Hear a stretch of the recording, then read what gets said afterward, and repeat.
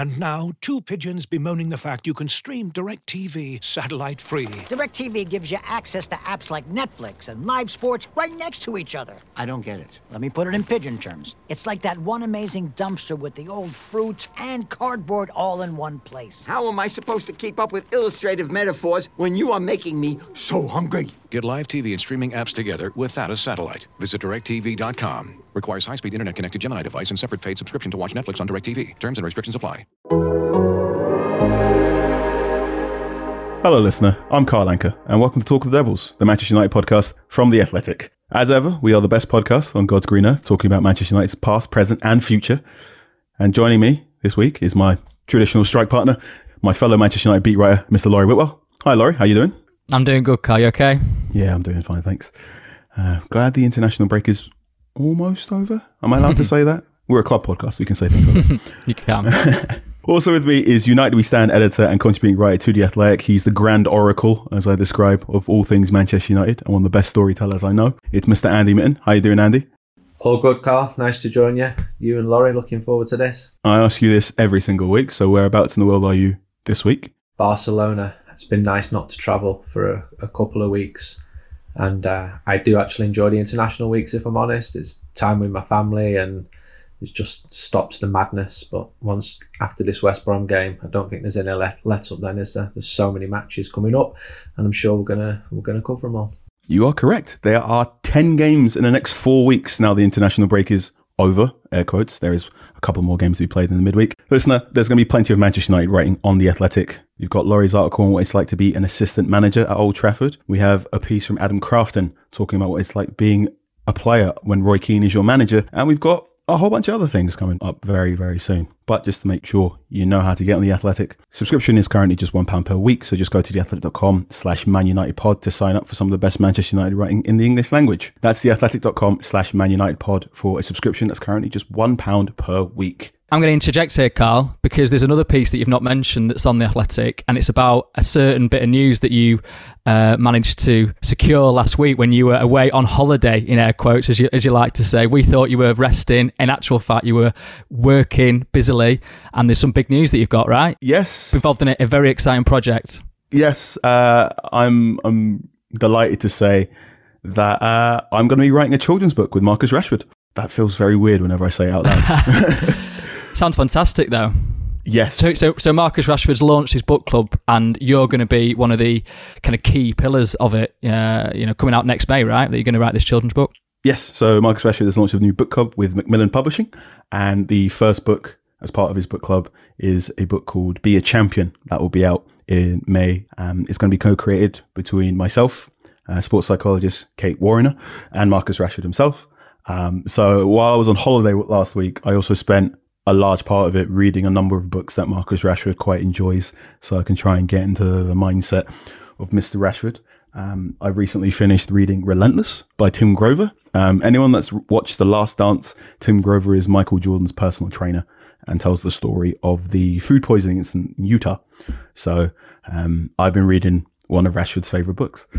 Love it. And we were talking off air as well, how you're not going to get any sleep now, are you? Because Andy knows what it's like to write, a number of books, Manchester United focused. You were giving each other a bit, well, Andy, you were giving Carl some tips, and Carl, you were sort of letting us into what it's going to be like to sort of ghost Marcus Rashford. Andy, I'm going to ask you for loads of advice in the next coming weeks, especially what music's really good to write to. I'll be happy to give it, and well done. It's good news. I've done 11 books over the years, and I think when you get the finished book and it's there, I think books are beautiful things, and I've been passionate about them since I've been a kid, and I still buy them. I like them in physical form. They take a lot of time. I once worked out each book took me an average of 800 hours to do, and I try to do all my interviews face to face, so they took a lot of travelling as well, and I've not done any in recent years because they just take so much time, and I've got a young family, but when you're getting original material and you're working with talented copy editors and you get that finished book, it's a real buzz. So I'd be more than happy to give you any tips which I've learned along the way. Thank you very much. And I'm also going to say thank you for all those lovely United We Stand copies that I've been sending me in the post, because they've been helping me during my holiday as well. Right then, bunch of handshakes all done. Shall we start talking about Manchester United and some on-the-pitch information? Yeah, let's crack on. International break. normally a time for a bit of peace and quiet, but there's been some activity left and right with Manchester United players. I think one of the biggest stories that we've been currently monitoring is that of Alex Telles, the Brazilian left back who perhaps tested positive for COVID-19. Laurie, what can you tell me here about United's hopeful left back? Yeah, we've been sort of wondering about this, haven't we, Carl? Because there's a piece that we might be writing coming up sort of around United's left-back situation with the news that Luke Shaw's going to be out for, I guess, another 3-4 weeks at least here. So, a lot of eyes on Alex Telles, and he's been away with Brazil, has played for them, tested negative a couple of times, and then tested positive. Now, we're kind of scratching our heads thinking, can you catch coronavirus again, because he has already been tested positive and he's spent those 2 weeks in quarantine after that really good debut against Paris Saint-Germain. But United were always a little bit cautious of sort of ruling him out straight away and saying that's it, because we have had instances of false positives, and it looks perhaps that might have been the case in this instance, because he's since tested negative, and the Brazilian Football Confederation are saying that Telles will travel with the squad on Tuesday to face Uruguay, and so hopefully United think that he will come back, be okay, test negative again, and sort of be clear to play against West Brom, because that issue of left back with Luke Shaw not being there, you'd ideally like to have Telles as an option there at least. I know there's Brandon Williams as well, but I think Telles probably would get the nod if he's fit and firing. So it's one to watch, but yeah, a bit of a confusing situation as we have discovered with coronavirus throughout this pandemic. Indeed, one to watch. By the time this podcast goes live, Uruguay would have played Brazil. That game is going to be played on Tuesday at 11 o'clock GMT. So if he's in there, thumbs up. He'll probably play against West Brom. If he's not, I'm going to make a womp womp womp noise. We've spoken on this podcast a lot about Brandon Williams. Andy, I know you've written a fantastic piece on The Athletic about it. In a game against West Brom on the weekend, could Telles being out for 2 weeks again, possibly for COVID-19? Is that a big worry for you? Yeah, because he's yet to hit a pattern and settle in at his new club. And this is a fullback who was consistent and playing every week. And he came on, he started in Paris, and he hit a couple of really beautiful crosses, but he needs to find his way and to be playing regularly. And if Luke Shaw's going to be out as he is, then this seems to be the natural opportunity for him. There's a game against Uruguay. Luis Suarez tested positive for COVID. So you wonder how that's going to affect the other Uruguay players as well. Manchester United have obviously got Edinson Cavani, who's another player who, although he's played more minutes than Telles and he's scored, you sense that he needs a run of games as well to start scoring all those goals. So then you look towards Brandon Williams, and I'm probably less sure about Brandon Williams' future at United than I would have been talking 6 months ago. I think if United were absolutely sure of him, they wouldn't have brought Telles in. Brandon's still very young. He's been very successful coming through the youth teams, captaining the youth teams, and there may be a case for him switching to right back. I don't know is the answer to your question. I don't know what's going to happen. All I know is that Shaw is out, and if Telles is out, then it looks like Brandon will come in, and hopefully he'll continue to mature as a player, and he will have a good future at Manchester United. But I'm just not as certain of it as I was some months ago. To get the spreadsheets out, if Brandon Williams does play on the weekend, you might see the return of Nemanja Matic. A natural left footer might compensate for Brandon Williams being naturally right-footed. So keep tabs on that one. Also of interest during the international break is activities in France. We'll get to Paul Pogba in a bit. But first of all, I want to talk about Anthony Martial. Martial started for France in a very weird 4-4-2 shape they played against Finland, where they eventually lost 2-0. Wasn't the best performance of Martial, who's not had the greatest France career. And now I'm also hearing that reports that Anthony Martial is training alone. What's going on here? Yeah, I mean, all I know is what's been reported by French news outlet RMC Sport, which is saying that Martial trained on his own on Monday, considered a doubt again for Tuesday night's game with Sweden. So by the time this podcast out, we'll know whether or not he's played in that game.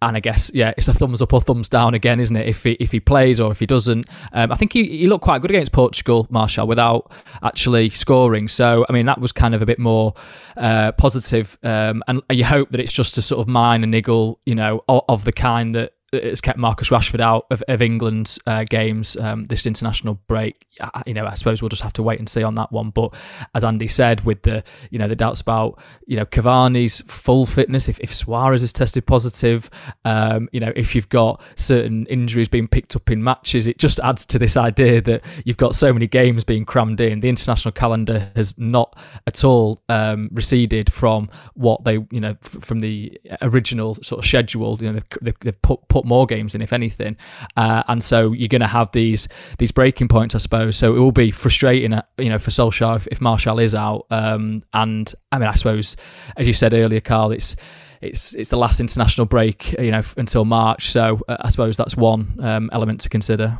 Mm-hmm.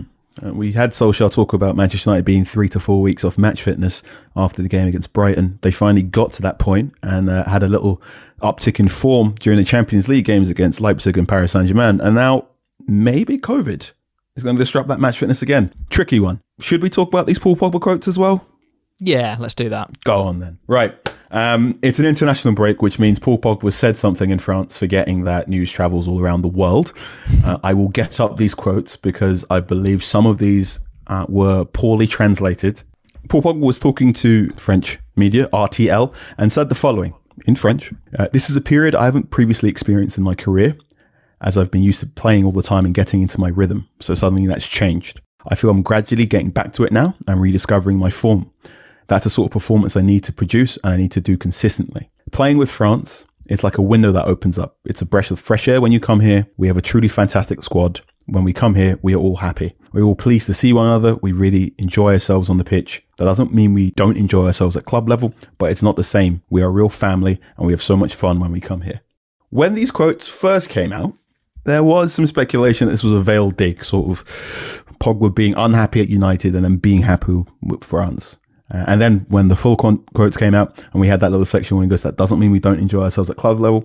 It turned out it's just more Pogba being happy to see Antoine Griezmann again because they're supposed to be inseparable in the France dressing room. Mr. Mitten, what's your view on this? Is this making a mountain out of a molehill, or is it just Pogba just being happy playing for France? I think he's being honest, but I also think he needs to be careful because there's a trend here of saying things which come back and slap him in his face, and timing and tone can be really important. And his stock among Manchester United fans is probably lower now than at any point since he joined from Juventus in 2016.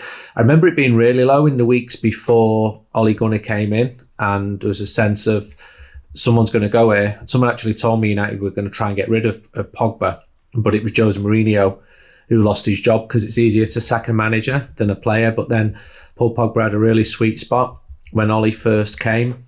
I think he's been dropped this season because his performances have not been good enough. In mitigation, he's had COVID and people are still learning to understand how that affects you, not just when you immediately get over the virus, but in the medium and even long term.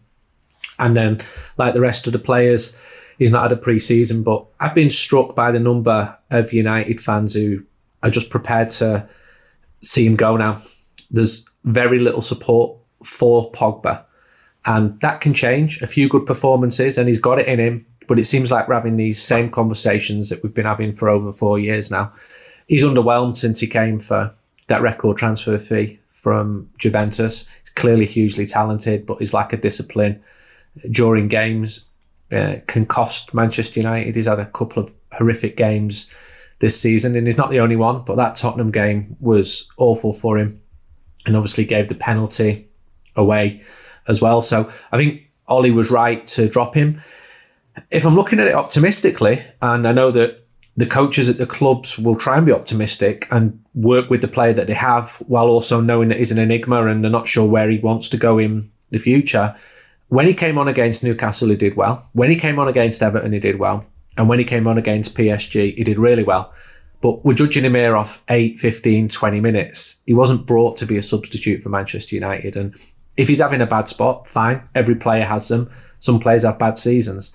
We should also add the serious injury which he had, which kept him out for such a long time last season. But there feels like it's a rinse and repeat conversation with him. And I feel that most United fans now would not be protesting if Paul Pogba was sold. However, as I've said, people can change the tune pretty quickly. I'd still love to see him be a success. I'd love to see him be a key part of the Manchester United team, combined with Bruno Fernandes like he did at Brighton away, hit those wonderful passes. But there needs to be a major improvement. What are you thinking, Laurie? Yeah, well, we got loads of questions about this from listeners, so you can always, I'm sure you did as well, Carl, you can always test the mood amongst fans when we put out these tweets and say, can we get some of your thoughts on questions? And Pogba came back as a kind of consistent theme. So one, for example, from @Chuparos, should United be offering a contract renewal to Pogba? And if so, do they have enough leverage at the moment to be able to not have to pay him significantly more than he earns now? So I suppose that's the question, isn't it? Next summer, he'll have a year left on his deal. It's sell him or sign him up again, isn't it, really? And I think the leaning at the moment is, ideally if you can get... it depends how much you can get for him, as to what people will accept. So, but I've heard, as low as sort of 50 million for him, would be, a sort of, people look at that and think, actually, that would be, with a year left on his deal. I know that you bought him for 90 odd million, but, time has moved on. We're in different situations. He's not really done it for United on a consistent basis at any point. He's had games where he's looked great. He's had moments in games where he's looked fantastic. And he's clearly, technically, United's best player, I would say. The range of passing that he has, the physicality that he brings. I know you've spoken before, haven't you, Carl, about the fact that actually if he was a bit smaller, maybe we'd understand what his game is a lot better. But we've had this continual question about where should he play? Can he play with these other players? And for sort of £89 million, you think you wouldn't need to ask those kind of questions. So I think if United could actually sell him for a decent chunk of money, next summer, buy a player in using that money who actually wants to be at the club, because I think that's what comments like he has said during this international break just reveal. I think that, yeah, fair enough, he's speaking honestly, and I think we all appreciate when players actually are honest in their answers and he says interesting things, but I think it does reveal a kind of longing to be somewhere else, perhaps, in his daily life where he's fully on board. It reminded me a little bit of when you'd always get, because I cover Wales, you'd get Gareth Bale coming away from Real Madrid, and he would never stick the knife in with Real Madrid. He would always sort of be diplomatic and be extremely professional, but you could just tell when he was talking about Wales and how much he enjoyed it, that's where his real passion was. And obviously he's now moved to Spurs, and you can kind of sense that there's a more synergy between his club and country football, and I wonder if that's ultimately really what Pogba is getting at. And listen, who are we to say to Pogba, you shouldn't be that way inclined in your club life, your daily life, but at the same time, whilst you're a Man United player getting paid very handsomely for it, you should do your absolute utmost to perform every week. And if that is off the bench, then so be it. I think he has shown application in those moments, as Andy says, and I don't think that's necessarily, in this current climate, such with the team that United have got, such a bad thing. So have a player like Paul Pogba being able to come off the bench and maybe win a game late on or salvage a game late on, I think that's not a bad way to use him at present. It might sound, people could probably punch me around the head and say you're talking absolute gibberish, but I personally feel that that's not a bad way to use him.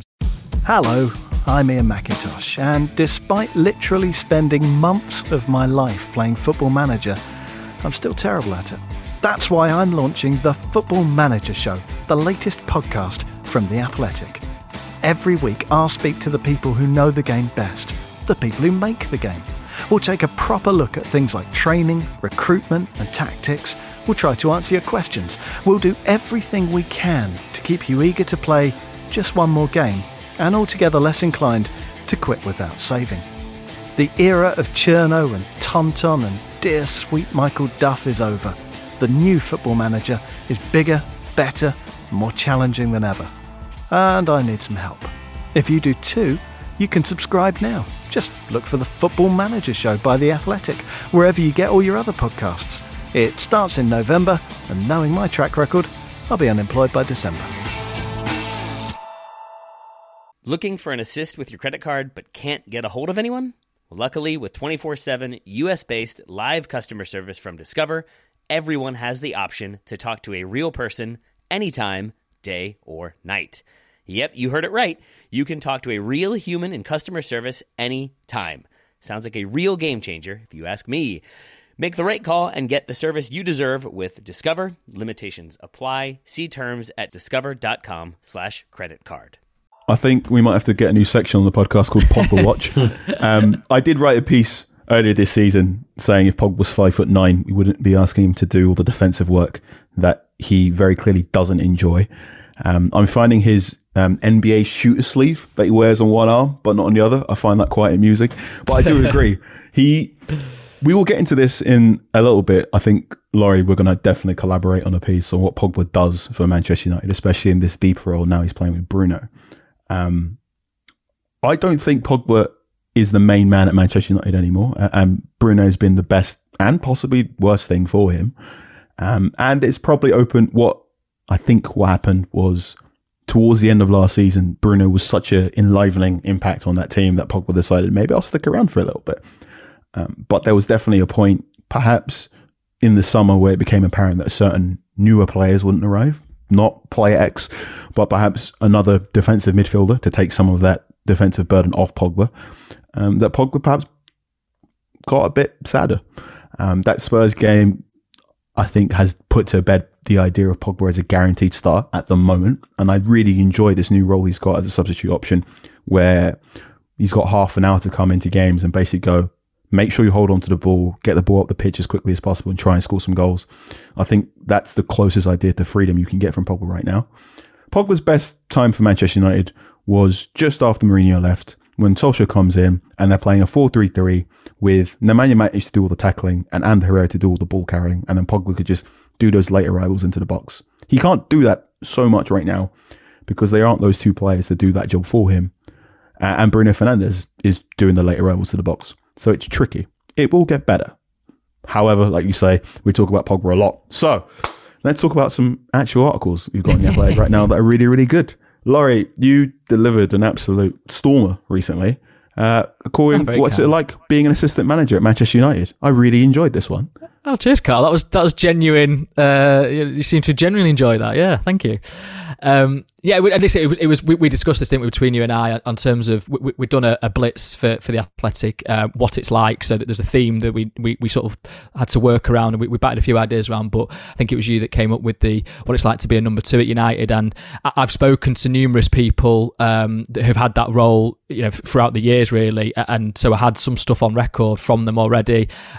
Steve McLaren, Ryan Giggs, Albert Stuyvenberg, a little bit of background on how important Rui Faria was to Jose Mourinho, actually, and the fact that perhaps that went a little bit underappreciated when he left in the summer of 2018, and how that one source was telling me that kind of removed a kind of cushion between the players and the manager, who obviously became sort of more abrasive, and there wasn't that conduit between manager and player to say, listen, if you've got a grievance, don't go and see him now. I'll talk to him. We can come back to it later.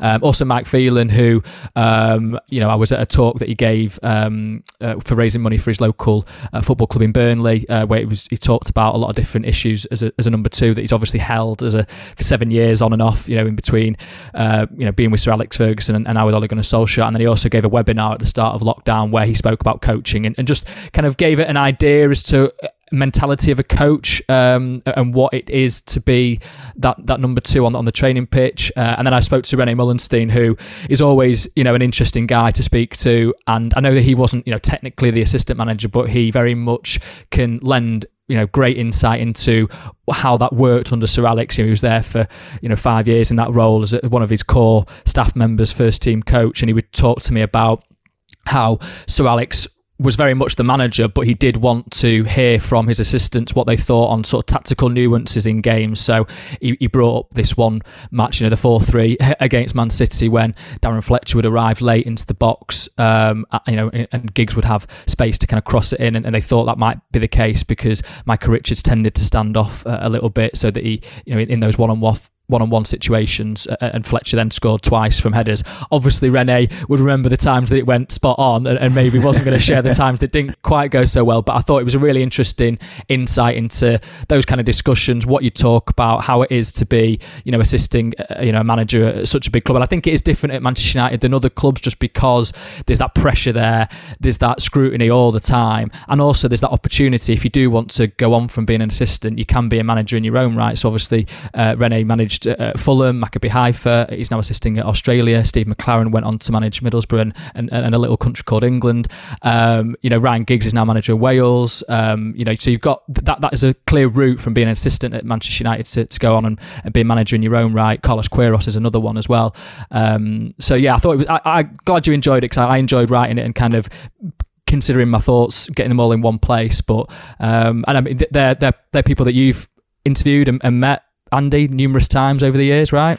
Yeah, I went to Iran to see Carlos Queiroz. I knew Brian Kidd. I knew you'd have a Carlos Queiroz. Iran. He's gone to Iran, of course he has. I mean, that was in 2014, and I think I was the first British journalist to get a visa to get into Iran. Wow. And it took 8 months, and I had to go to Dublin to get the visa, where of a man course in the Iranian embassy started shouting at me, blaming me for the British government's diplomatic treatment of Iranian citizens. I'm like, look, mate, I've just been invited by the manager of your national team. And at first the visa was 100, then it went up to 200, and by the end it was 400. And my editor said, if it gets to 500, we'll pull in the trip. And I said, fine. And I went there, and he was brilliant, and I got treated really well in Tehran. The Iranians loved the football. I knew Brian Kidd really well. I knew the family well. So I remember going to a party at his house, and my mates were invited as well. And my mates got a little bit starstruck, and were coming out the toilet going like, there's Kiddo's wellies, and like, there's Kiddo's bog roll. And then the lad who was the most starstruck went into the kitchen to get a beer, and he got followed into the kitchen by somebody called Sir Alex Ferguson. And I just remember seeing me mate open this beer, turn round, and seeing Fergie go, how you doing, son? My mate his head was just brilliant. I think he called him Gaffer. I'm like, why are you calling him Gaffer? But further to what you're saying about the different types of personalities, what strikes me is they're all completely different. Brian Kidd is so different to Carlos Queiroz, and he's so different to Mike Phelan, Jim Ryan, whose son Neil is now in charge of United's under-18s. They're totally different personalities, and they're not always popular with the players. And used one word, Laurie, conduit. It's the perfect word to use, because quite often the players have got a problem with the manager. There's no two ways about it, or vice versa. And the assistant can be the buffer. And Kiddo could go to someone and say, look, the manager's not happy with you, and here's why. Or a player could go to the assistant and say, look, I'm having a bad time. And it might be a personal problem. It might be a serious personal problem with a relationship or whatever. And that buffer can work really well. Or the manager and the assistant can work as a double act. So Fergie might say, you say it's better coming from you, and then I'll catch him after training, and I'll come at the player with a slightly different point. And the whole idea is to get the players to be better and to be more motivated. I remember Kiddo saying to Andy Cole, don't think that scoring 40 goals a season will be enough here. And his point was, he was a goal scorer at Newcastle, but at Manchester United, you needed to be more of an all-round player. And Cole was initially struck by that. But then he saw sense in it. Queiroz wasn't massively popular with the players. Partly because he called them by the second names, Giggs, Neville. Oh, really? Neville. Yeah. So they weren't always having him, but they respected him. And he's a brilliant tactical coach. He's an absolutely fantastic tactician. And he's multilingual. So when United were bringing in Brazilians and Portuguese and Spaniards, Sir Alex tried to speak to them in their language, and actually could often put a few sentences together which impressed them. But Carlos speaks 5 or 6 languages. I don't think he ever learned Farsi when he was in Iran, but he was a hero there. And because he'd invited me, however nervous I was going to Iran, because I was really nervous, I knew that if it came on top, that the man who'd invited me was a hero in that country. And I kept in touch with Carlos. He's now in Colombia. He did really well, taking Iran to 2 World Cup finals. Kiddo, I'd say about Kiddo, he's a great Mancunian Kiddo. And he's obviously served City and United especially well. And, when my dad died a couple of years ago, he rang me up because he reads who's died in the Manchester Evening News. Hi, Andy, son, how you doing? And I love stuff like that. And I remember meeting him years ago, we had a few ideas to do stuff together, and he said his greatest fear was walking down Deansgate in Manchester and not having the respect of the people in Manchester. He also said that he came out in a rash whenever he went south of Ardwick. So he's a proper Mancunian. and he wasn't a great manager, let's be honest. When he went to Blackburn, he struggled. But he was a brilliant number 2. And it's a really interesting subject, and you did a good job of it, Laurie. Well, that's one just on final point, and then but picking up on literally what you just said, Andy. That's one thing that Rene said, that when he was at Fulham and Maccabi Haifa especially, he said that he just realised how good the players were at Man United. So the ideas that he'd been able to convey, and they'd been picked up so quickly at Carrington, just took more time and maybe weren't even picked up fully with the players that he was dealing with. So I suppose that's the gap, isn't it? From assistant at Man United to a manager in your own right, it's a different skill set, and it is, as you say, I think it's a fascinating subject, and you could probably do more on it.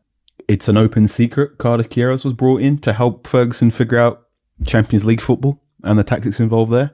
Yeah, right totally there? True. Totally true. There we go. And yeah, I really enjoyed that piece. Listener, if you haven't read it yet, I heartily recommend it, along with another piece from Adam Crafton talking about Roy Keane. What it's like to play for Roy Keane when Roy Keane was a manager. This is really fun.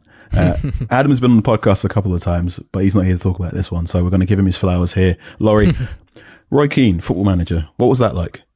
Yeah, I loved it. It's a long piece, but it's well worth your time to sort of get all the way through, because the stories, the honesty that's in there, it's guys speaking on the record.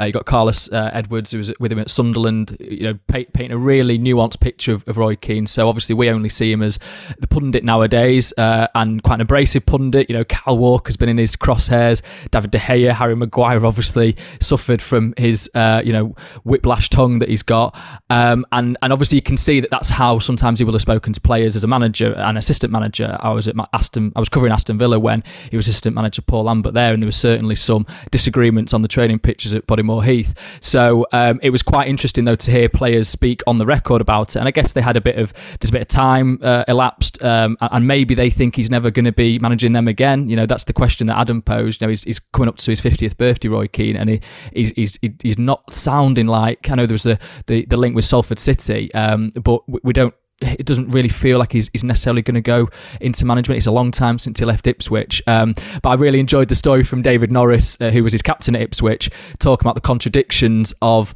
Roy Keane, and when, for example, they were having a pre-season tour and it had kind of come to the end of the pre-season, and Keane allowed them, his players, a sort of night out, but said, right, you've got a curfew, don't misbehave, I want you on the bus at 9 a.m. the next day, ready to go.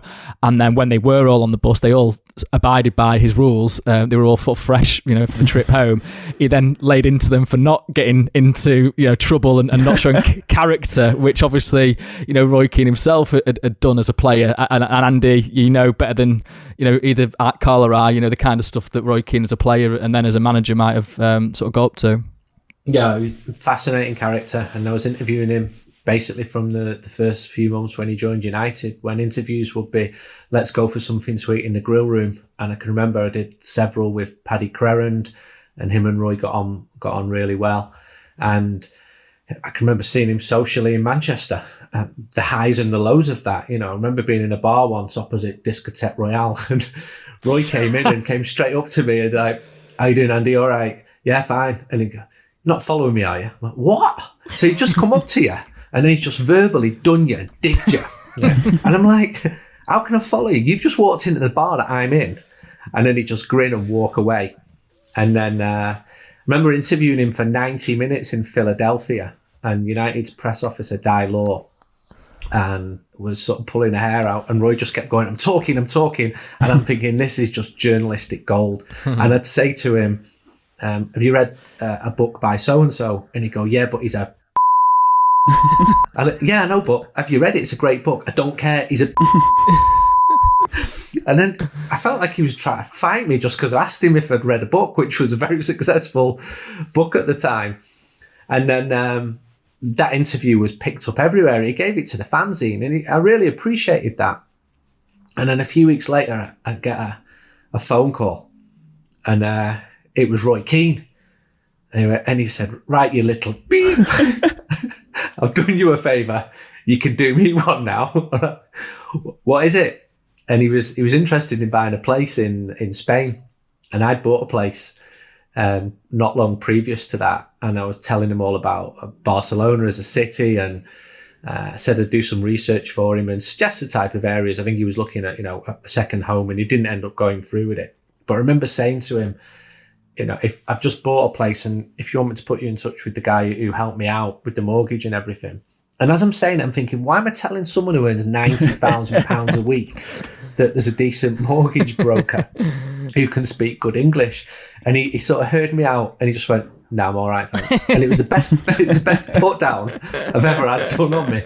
And then so many stories. I've seen him at grounds, and you don't know quite what you're going to get if you're on it, if I'm honest. Don't know what mood he's in. Remember seeing him in Camp Nou on the anniversary of his greatest ever game, that Juventus 2 United 3, and said, "That's the anniversary." And he's like, he wasn't bothered. I might as well have just said, "You've just stood in dog shit." Another time, and not so long ago, I saw him at Manchester Airport, and people were going up to him, and if they asked him for a photo or an autograph, no problem. If they surreptitiously went close to them and took a picture, he'd basically offer to fight him. And there was no two ways about it. And I agreed with him. I mean, I'm not saying that should be fighting, but if people were respectful to him, he was respectful back to them. And I ended up sitting with him for a couple of hours and telling him stuff which he didn't know. I said, Jesper Blomqvist was really annoyed that you didn't speak to him for 7 weeks after that game in Turin, because you said that he'd misplaced a pass to you, and it wasn't even a bad pass. And he's like, "Oh, really?" He said, "Hell of a player, Jesper."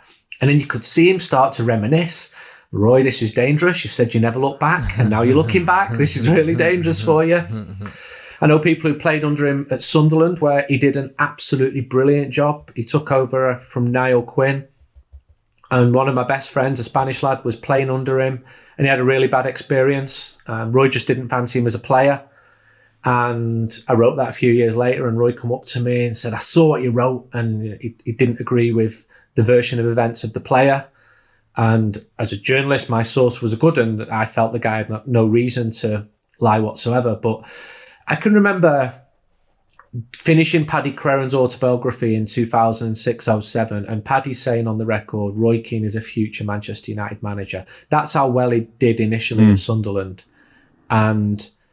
And then it started to go wrong. He did all right initially in the Premier League. I went to see him when he played a game up at Newcastle. And then he went to Ipswich, and it started to unravel a bit. And you hear good stories about him and you hear bad stories. And I wonder whether he'll be a top-level manager again. I smiled when you said then, Laurie, about descriptions of training ground disagreements at Aston Villa. I think that's a really diplomatic way of putting it. Yeah, I can't really go into the full ins and outs there. No, and there's loads where I can't go. I know one player who was going to sign for Aston Villa and turned the car around on the M6 because he got a better offer from a different Premier League club, and he received a phone call from Roy soon after that, and you wouldn't have liked being on the end of that phone call. But then... yeah. We'll save these stories for Talk of the Devils, the live show. Coming this summer. Don't treat people with the respect. He's got an old school way of doing it. One final thing on him. If you go to Cork, where he's from, the second biggest city in Ireland, but people in Cork will say it's the most important city in the Republic of Ireland, he's an absolute hero. His images are around. I went there for the game a couple of years ago, the testimonial game for Liam Miller, and I wanted to be the first journalist to ask him a question, but partly because you don't know what you're going to get back from him, whether he's going to rip your head off or give you the best answer ever. And he was on good boy duty that day, and he was brilliant, and he brought together all those players to play that game for Liam Miller. They sold out a capacity crowd of over 40,000 people, and he was fantastic. He brought all the top lads in, and I think history will remember him certainly as an extremely interesting person, possibly the greatest ever Manchester United midfielder. I know that people will still argue whether it's Brian Robson or Roy Keane, and fascinating, and I think there's still life in him yet. There'll be more twists and turns in the Roy Keane story.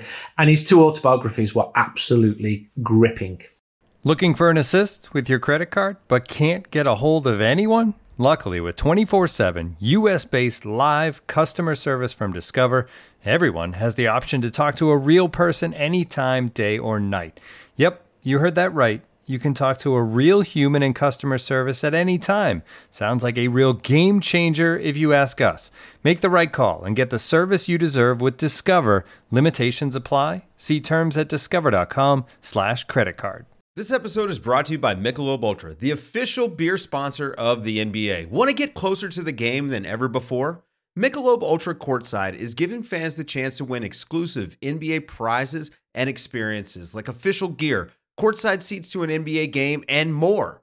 Head over to MichelobUltra.com/courtside to learn more. Right then, we've got a fantastic question here from Cal Gordon, who asks, are the women's team now the best United team? And how long until Casey Stoney starts getting tapped up as England manager?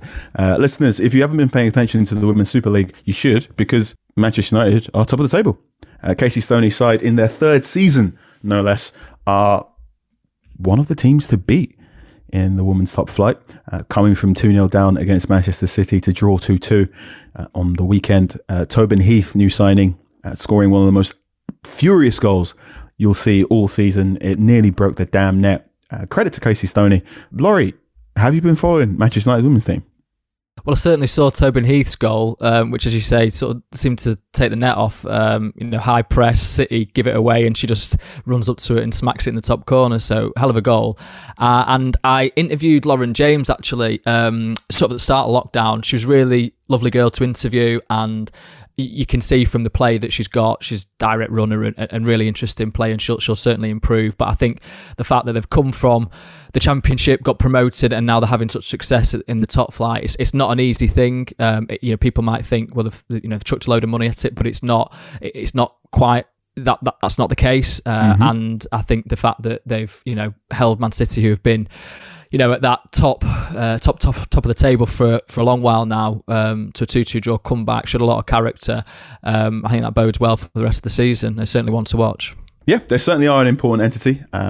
In a previous life, when it was Athletic Soccer, I wrote about the start of Manchester United's women's team, and we had some very good quotes from Casey Stoney, who talked about how she basically had to build a football team from scratch in a truncated pre-season after United got the licence. It's a fantastic effort. They won the Championship by several acres and a mile, and now, after finishing fourth last season in their first WSL season, they are now top of the table, unbeaten at the moment. They've also beaten Arsenal. There's no longer a top 3 in the women's top flight. There's very much a top 4, and credit to Casey Stoney and all the hard work she's put in. Andy, what do you think of Manchester United women's team? I saw the goal. It was incredible. I'm seeing the results as well. I'm not watching it as closely as some. And I can remember the previous incarnation in the 1990s when United had a women's team, but it was purely amateur. I remember going to write a feature on them on a park pitch in Stockport, which overlooked Manchester City Centre over in the distance, and it was like a Sunday League operation. I think United took the time to get a women's team into the professional women's team, but they've gone about it in a really good way. Everyone I speak to about Casey speaks very well of her. I know that when they were looking for a coach / manager, as soon as she'd done the interview, calls went around the club saying, we've got the one we want. And you can see that. I think she comes across really well. United are investing good money, and they've closed the gap, as you said. Won the second tier by distance last year. I think the fan culture is quite interesting. Some of the crowds have been really encouraging pre-lockdown, and you do see people who go and watch the women's team, and there's a fan culture developing.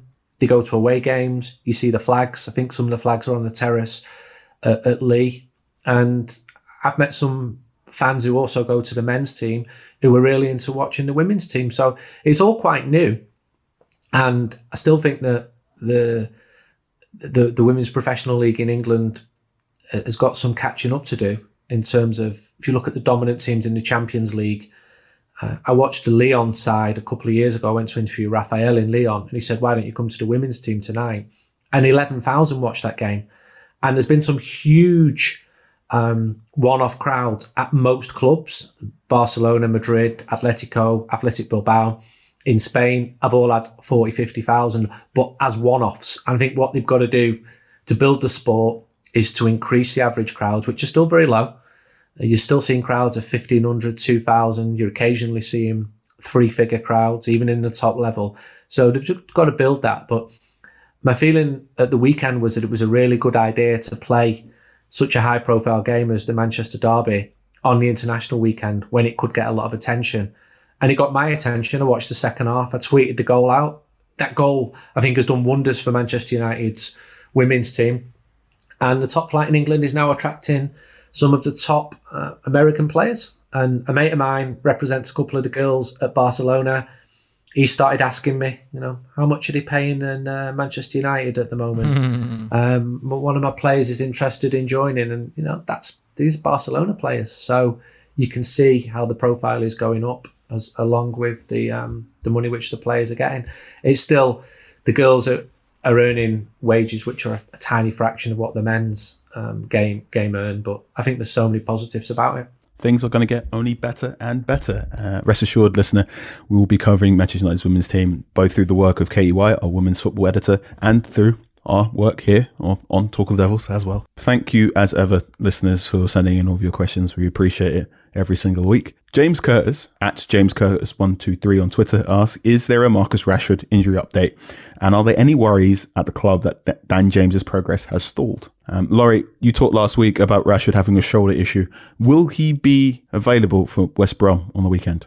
Personally think so. I think the shoulder issue that sort of forced him off at the end of the game against Everton was always likely to be a difficult one to manage during an international break. So the withdrawal didn't surprise me so much, but I do feel like with a couple of weeks off, he should be fully fit for the West Brom game. I mean, certainly he showed how important he is to United over the last few weeks. So I'd expect him to be fit for that game. And then in terms of Dan James, we spoke about him before, haven't we? I think United are just trying to get him, back into a mode of confidence where he can take players on and then find that end product. He played for Wales against Ireland the other night and showed some really good penetrative runs and maybe just not quite picking the right pass at the right moment. There was one for David Brooks that he possibly could have slipped in. But yeah, I mean, he had interest in him over the summer from Leeds, from Brighton, but the word back very much was that he is a Manchester United player, wants to stay at United, wants to prove that he can play for United on a consistent basis, which he did do last season. So hopefully he can get back to that kind of level. And playing on the left, I think that's a crucial thing. He played on the right a lot. It doesn't necessarily suit his game. We've spoken about this before, I think, whereas at Swansea came through on the left-hand side, could cut in onto his right foot and score the goals that he did do, and he did do for United as well against Southampton away, for example. So, so nothing. I wouldn't think of the Dan James situation as anything major. It's just one of those naturally developing circumstances for a young player that hasn't actually played that much first-team football in his career. I'm not absolutely convinced. I think I know that the feeling is that he was overplayed in his first season. He started those early games, he got the early goals, and he had a very fair wind behind him, and that meant that he played a lot more games than was initially expected when he'd signed from Swansea. Still very young, he only turned 23 last week, but he's got to improve. And the point I'd made was when United returned from Cologne after losing to Sevilla, it was Dan James who Ole Gunnar spoke to by the baggage carousel in the private terminal at Manchester Airport, telling him to come back focused, to come back fit. I don't think his fitness has ever really been an issue. It's just his end product is frustrating to watch. He can run with the ball and then just run into a dead end at times. I think there's a talent there, but he's got to improve significantly if he's going to become a Manchester United regular. I know he played against Palace the opening game, didn't do so well. Played against Newcastle in the league, started against Chelsea in the league as well. So he's become more peripheral, and there's a danger, and this isn't particularly fair, of him becoming a scapegoat. When I saw him warming up in Turkey a few weeks ago, I tweeted from the stand to say Dan James is warming up, and the reaction was pretty negative. And that's unfortunate because the lad's been through a lot and he is still young, and if he'd only played 20 games last season as might have been expected, then expectations wouldn't be so high. But let's be honest, if you're a forward player for Manchester United, you've got to be assisting and scoring more than Dan's been doing. But I know the manager likes him. He's just got to start delivering and repay that trust in him. His time will come. A question here from JB at MiracleJ90. It's a transfer question of sorts, largely fueled by the great performances of Jack Grealish for England over the international break. Simply ask, should Manchester United gone for Jack Grealish over Donny van de Beek? And who should they be prioritising in the next transfer window? Laurie, we did a lot of transfer talk over the summer. What happened to the links to Jack Grealish? Well, yeah, he was at one stage United's number one target, or at least that's what I was told and reported. And I think that was certainly the case before Bruno came in January, and that kind of changed the mode of who United were looking for, and obviously became a right winger, player X, as we shall call him, as you call him, Carl. And obviously then Van der Beek came in, so you're sort of thinking, could Grealish have filled that role? And essentially, he scored the goal that kept Aston Villa up, and that therefore made his price a lot more expensive than it would have been had they been in the Championship. I think there was an acceptance from all parties that if Aston Villa were in the Championship, Jack Grealish had shown he was deserving of a higher platform, and they would have let him leave for a Premier League side, albeit for a good chunk of money, but not the kind of 70-80 million I think that Villa were looking for. Maybe close towards the 40-50 million. United might have done that, obviously, with the price that Van der Beek came in at. Van der Beek is younger, has that Champions League experience, but comes from the Dutch league, whereas Grealish is very well seasoned in the English leagues and the Premier League, and we're seeing it this season that he's taken his game to another level. He's seizing the initiative for Villa.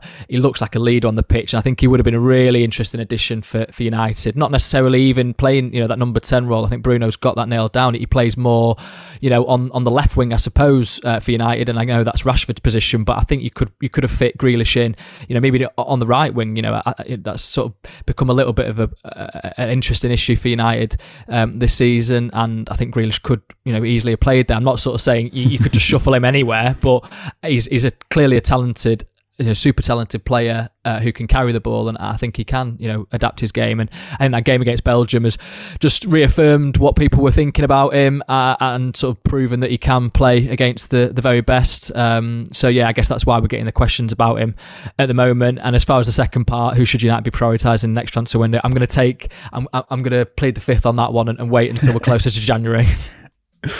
Andy, I'm going to give you 80 million to spend in January, and you can buy a player in a position. No names, just the position. It's a tough one because I'm really nervy when writing about transfers, because I like to have hard evidence that the club are going to have them, because there's been a few occasions where I've done stuff and when the transfer hasn't turned out to go through, even though your sources are really good, people go absolutely apeshit. You said he was going to sign on this day. No, I didn't. So United were looking at him. Where would I look at strengthening now? I think the right wing position, we had the Jadon Sancho section. Traore will come in. Is he ready? I don't know. Don't think so. Palestre, I remember saying that I didn't expect him to go into the first team and being surprised when United said that would happen. I'm told he's not ready. He's training well, but he's not ready for the first team just yet. So you'd think on the right-hand side, but it changes month to month. I remember Victor Lindelof and Harry Maguire getting pelters at the start of this season, and people saying we needed a new central defender. I'd like to see, I'm like Laurie, I'd like to see another 10 games in to see if Cavani's scoring goals. And I think there's always a position which needs to be improved.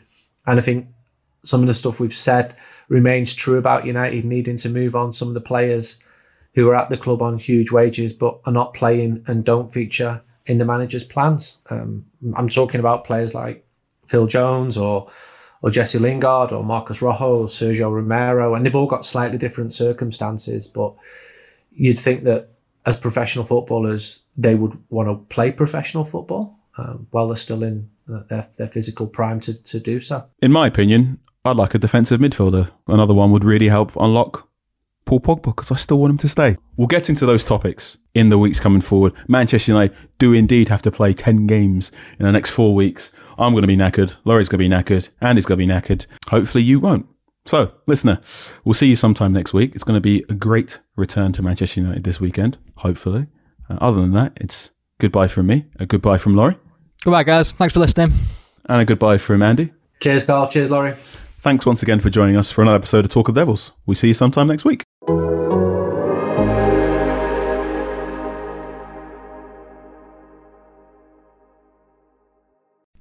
As you've probably heard by now, we've teamed up with BetMGM this season. We'll be using BetMGM lines to make all of our picks, and we'll have special offers for our listeners each week. If you haven't signed up for BetMGM yet, use bonus code The Athletic, and you'll get a 1-year subscription to The Athletic, plus up to a $1,500 first bet offer on your first wager with BetMGM. Here's how it works.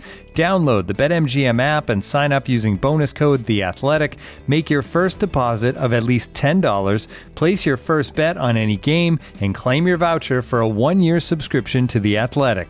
See BetMGM.com for terms. U.S. promotional offers not available in D.C., Mississippi, New York, Nevada, Ontario, or Puerto Rico. Gambling problem? Call 1-800-GAMBLER. Available in the U.S. Call 877-8-HOPE-NY or text HOPE-NY 467-369 in New York. Call 1-800-NEXT-STEP in Arizona. 1-800-327-5050 in Massachusetts. 1-800-BETS-OFF in Iowa. 1-800-270-7117 for confidential help in Michigan. 1-800-981-0023 in Puerto Rico. First bet offer for new customers only in partnership with Kansas Crossing Casino and Hotel. Don't forget, if you haven't signed up for BetMGM yet, use bonus code The Athletic, and you'll get a 1-year subscription to The Athletic, plus up to a $1,500 first bet offer on your first wager.